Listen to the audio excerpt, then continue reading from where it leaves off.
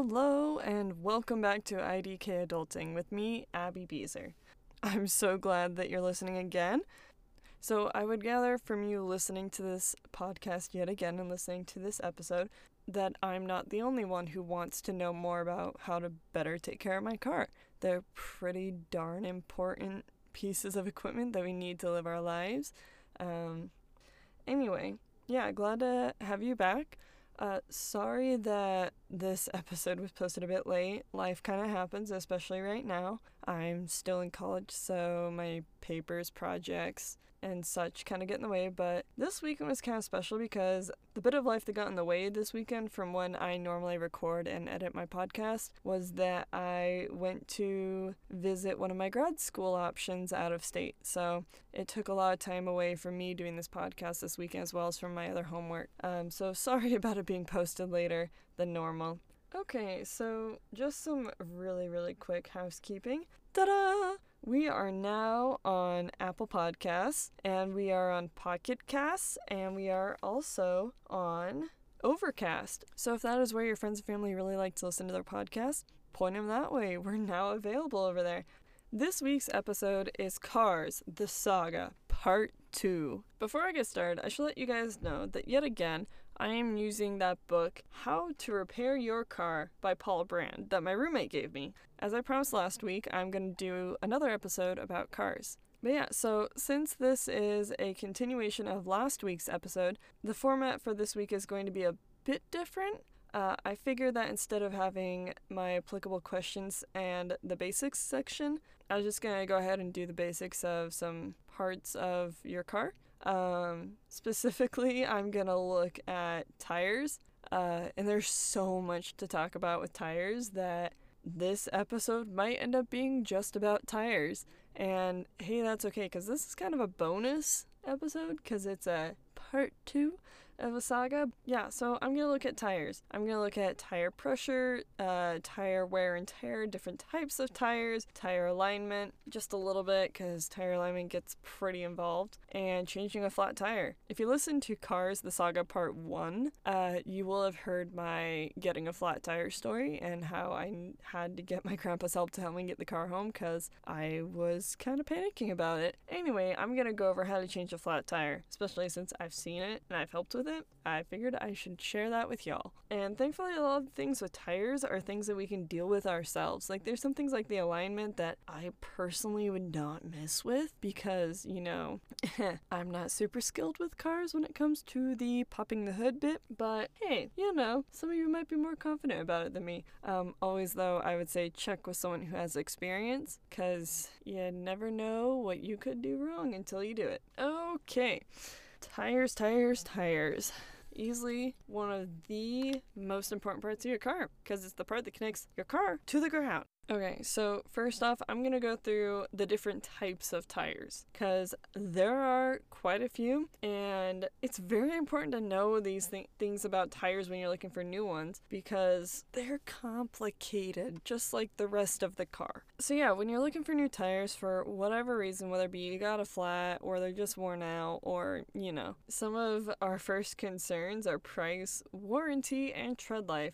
Especially as college students, college grads, and 20-somethings, maybe early 30-somethings, this really has no age limit. We're all concerned with the cost. Like, we don't want to be overpaying for things. But the thing is, another thing we need to be concerned about with tires is with their primary job, which is the grip. Their primary job is to grip the pavement to provide traction so your car can go, stop, and steer well. If the tires don't grip the road and you hit the brakes real hard, you'll just skid and keep going. And as someone who's experienced that on ice, that's terrifying to go like swerving and skidding, and don't worry, I was fine, but it's still very scary and my heart was racing a mile a minute the entire time I drove home. The key things that go into the grip of a tire are its sidewall construction, the rubber compound used to make the tire, and the tread design. Because if you look at different tires from like your Honda Civic to maybe like your neighbor's Camaro to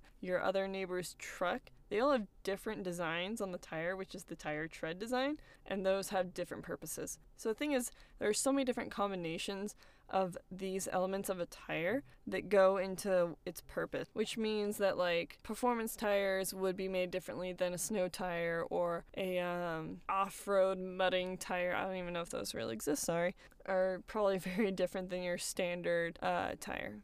And that's why there are so many different options of tires for the same tire size, because it's kind of like how there are a bajillion different choices of shoes for the same size depending on what you need them for. Like even within shoes, like there's a whole ton of options for like different running shoes for the same size, whether they're for basketball or for tennis or for soccer or for whatever other physical activity you do. I'm not an athlete, so your standard everyday cross training or general running shoe is probably what I'm gonna buy, because I'm not doing much more than maybe jogging or hiking. So the different tire types can include all season, highway, winter, snow, and performance. And each of these different tires feature a specific combination of design and the materials that make the tire up to do their job well. Alright, so I'm going to go through some of these just to give you guys an idea.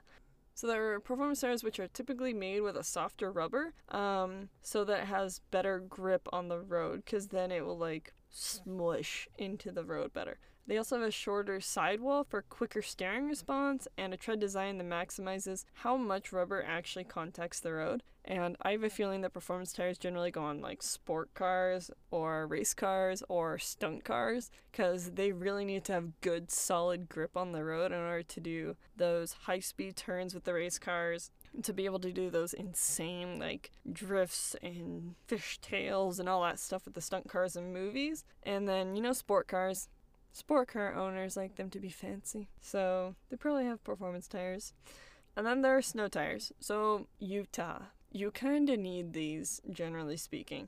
And they're great. Like my dad, every single winter, he will consistently go to the shop and have his snow tires put on his SUV. Because even though the SUV has four-wheel drive, you're going to want snow tires so that the car actually touches the road. Because four-wheel drive doesn't help much when all your tires are still spinning and not having any contact with the ground. So snow tires feature deep tread lugs, which are the raised portion of a tire's tread. They're the bits that actually, stick out. And they have wide tread grooves to move the snow out from under the tread. But they also have a relatively narrow design to cut through the snow instead of riding on top of it. Because if you're riding on top of it, that's going to lead to more slipping and sliding, whereas just cutting through means you're kind of like plowing through. I was thinking about it. It's actually really cool, like in terms of physics and like simple machines and stuff, because the actual design of your tire is a simple machine in and of itself, and that it is able to move the snow away or out from under your tire. And that's really cool to me. Like, who came up with that? Honestly, I'll probably fall into a little rabbit hole to try and figure that out, because that's me. Yeah, so when you're looking for new tires, especially in the winter, ask about mud and snow tires if you live somewhere that has these conditions a good chunk of the year, like Utah or Colorado or Idaho, or really anywhere about, you know what your home is like. You know whether or not it's going to have that snow and mud a good chunk of the year. So yeah, it really depends on where you live and all that stuff. And then there are all-season tires. These have a compromise design that has many different type of slits and grooves in the tread surface to direct water out from under the tire. And they're also designed for longevity in any weather condition.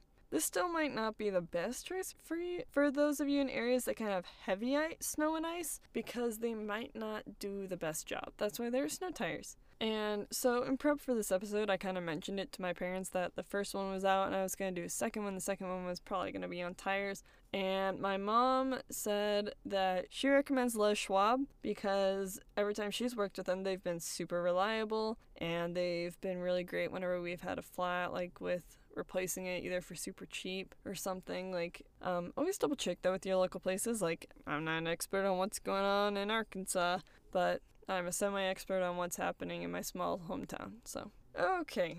So another thing when you're getting tires that might be kind of interesting and important to know is to understand what the tire numbers mean when you're looking at new tires. So this is from page 167 of Paul Brand's book.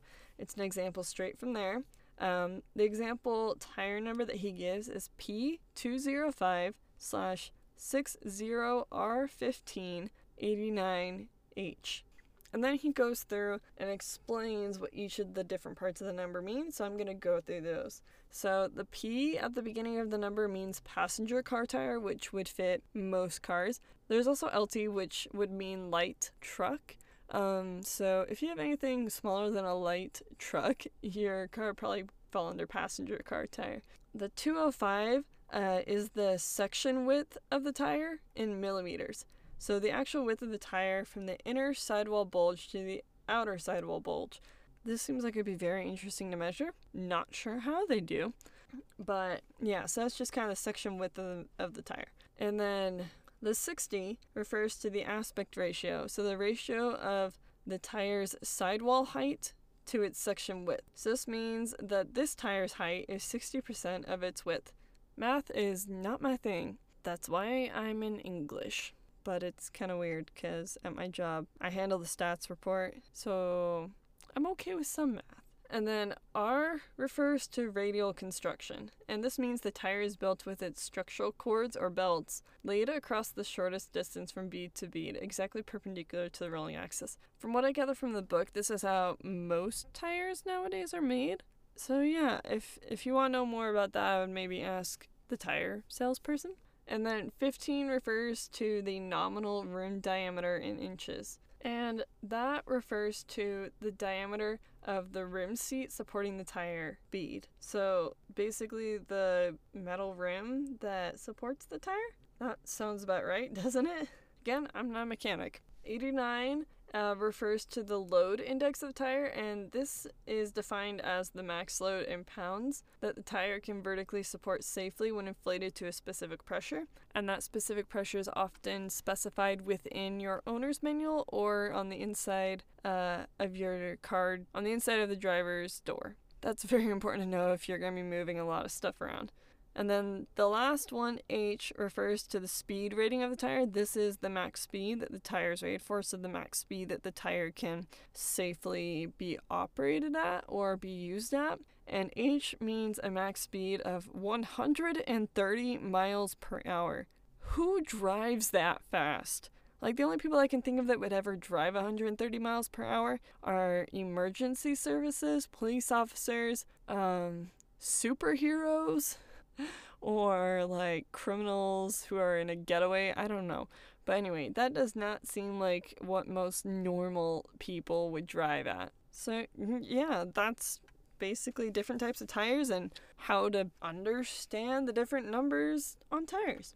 Okay, so next I'm going to talk about how to check your tire pressure and why it matters. Like, why does your tire pressure matter? Why do you need to check it so often? Well, first off, check your car's door post, like on the driver's side, the glove box, or the owner's manual to find the car company's recommendations for tire pressure for your car. Hey, look, it's the return of the owner's manual. I told you guys it was important for almost every single part of your car. I'm not going to talk about the owner's manual as much in this episode because I feel like I harped on it a lot in part 1.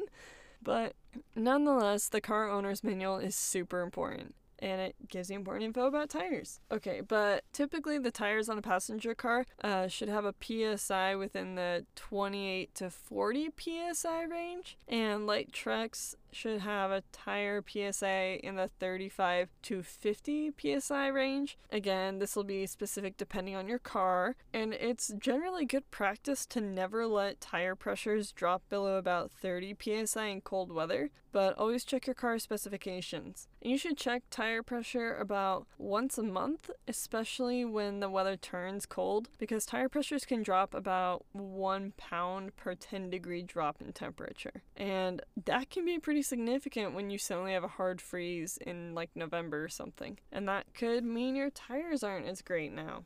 You should also check your spare tire periodically, because having a flat spare is probably one of the worst things I can think of. Like, you're on the side of the highway, your tire has popped, it is blown, it is dead. You cannot drive on it. And so you're like, okay, well, I have my spare tire. And then you go and you try to get your spare tire, and you're picking it up and you feel the rubber squish down like a slightly deflated balloon. And you're just like, ugh, my spare tire is not inflated. And then then you don't even have a properly inflated and properly working spare tire. That's that is probably one of the worst things I can think of that could happen while I'm driving. And it makes me want to check my spare tire all the time now. Okay, so anyway, why does tire pressure matter? Because tire pressure impacts how much grip your tire has on the road. So if it's properly inflated, it can better grip the road as it is designed to, whereas if it's overinflated, it might be more prone to pop when you hit like a rock or a pothole or something that normally wouldn't pop it. Or if it's too deflated, it could just be a really wonky ride and not be responsive enough when you might need to turn or stop quickly.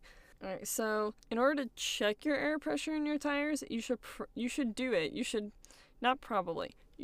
check your tire pressure when the tire is cold, so as in before driving on it. And you'll need a pressure gauge in order to do this. You can use an electronic one or an analog. Is that non-electronic? So either an electronic one or a non-electronic one, doesn't really matter all too much. Mine's not electronic. Looks like a metal pen with a white stick coming out of it.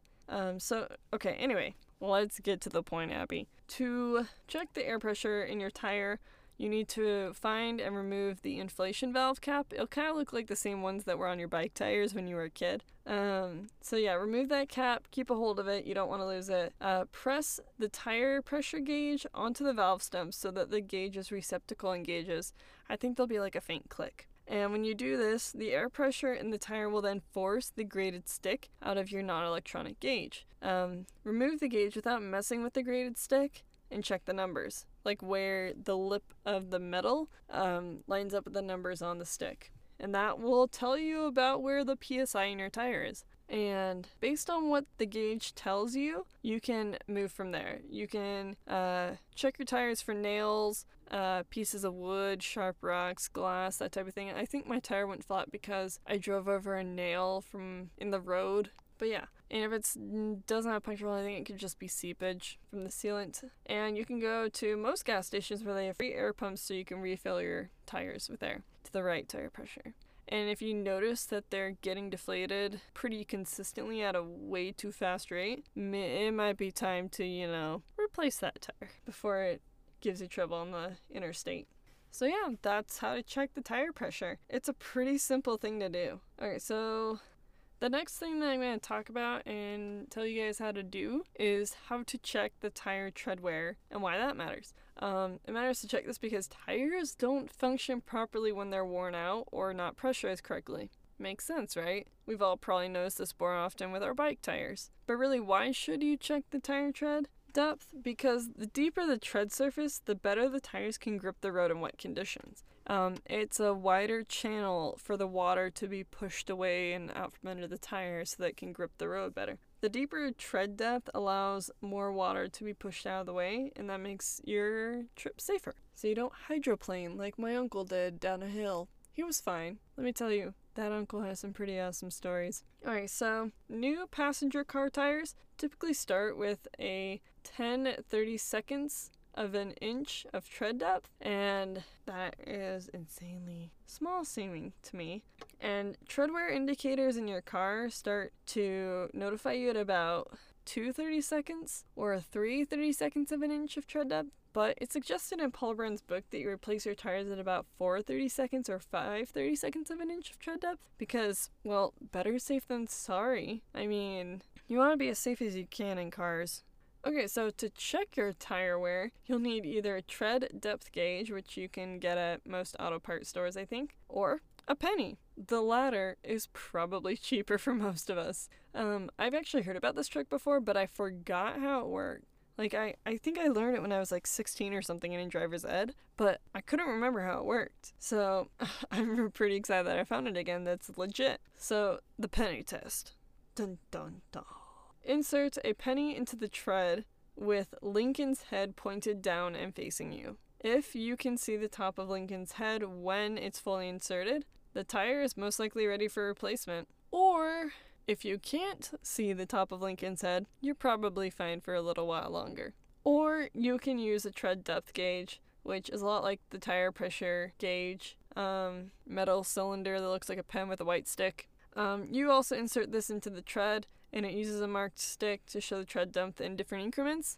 But the book suggests looking at the 32nds of an inch markings, but I feel like there's a better fraction for that. So yeah, when your tire's tread gets below that nice 4 or 5 32nds of an inch. Have I been saying 30 seconds? Oh my gosh. No, that's correct. 30 seconds. So once your tire gets down to that 4 32nds or 5 32nds of an inch tread depth, probably should consider replacing them so that way your tires work properly and you're all nice and safe in your car. And because sometimes we forget to do these things, you might encounter the flat tire, like I did so many years ago. And I mean, flat tires happen all the time. Like, I drove back to school the other day, and I think I passed, like, the remnants of 5 blown tires, probably more. You need to know how to change a flat tire, even if it's just the rim that's all that's left. So you got a flat tire. It's not fun, but it's something we should all know how to deal with. So I'm gonna explain and walk you through how to change a flat tire. There are also tons of YouTube videos about this, but hey, at least with mine you don't have to look at a screen. Alright, so first off, you're gonna need to know where your jack, lug wrench, and spare tire are in your car. Most cars will have all these things packed away together, probably in your trunk or near there. And word to the wise, a little tip from Paul Brand's book, you should only change a tire on level ground because otherwise the car could roll when you jack it up and you don't want that to happen. You might also want to wear gloves. It could be dirty, it could be rough on your hands, who knows? So with the tire on the ground, break the lug nuts free so that they will come off easily, but don't actually take them off right now. You don't want them off right now. If the lug nuts are too tight to turn with just your hands and your arm muscles, which, knowing me, that would be extremely hard for me to do with just my arms, put the wrench securely on the nut with the handle pointed to the left, then press down on it with your foot for better leverage.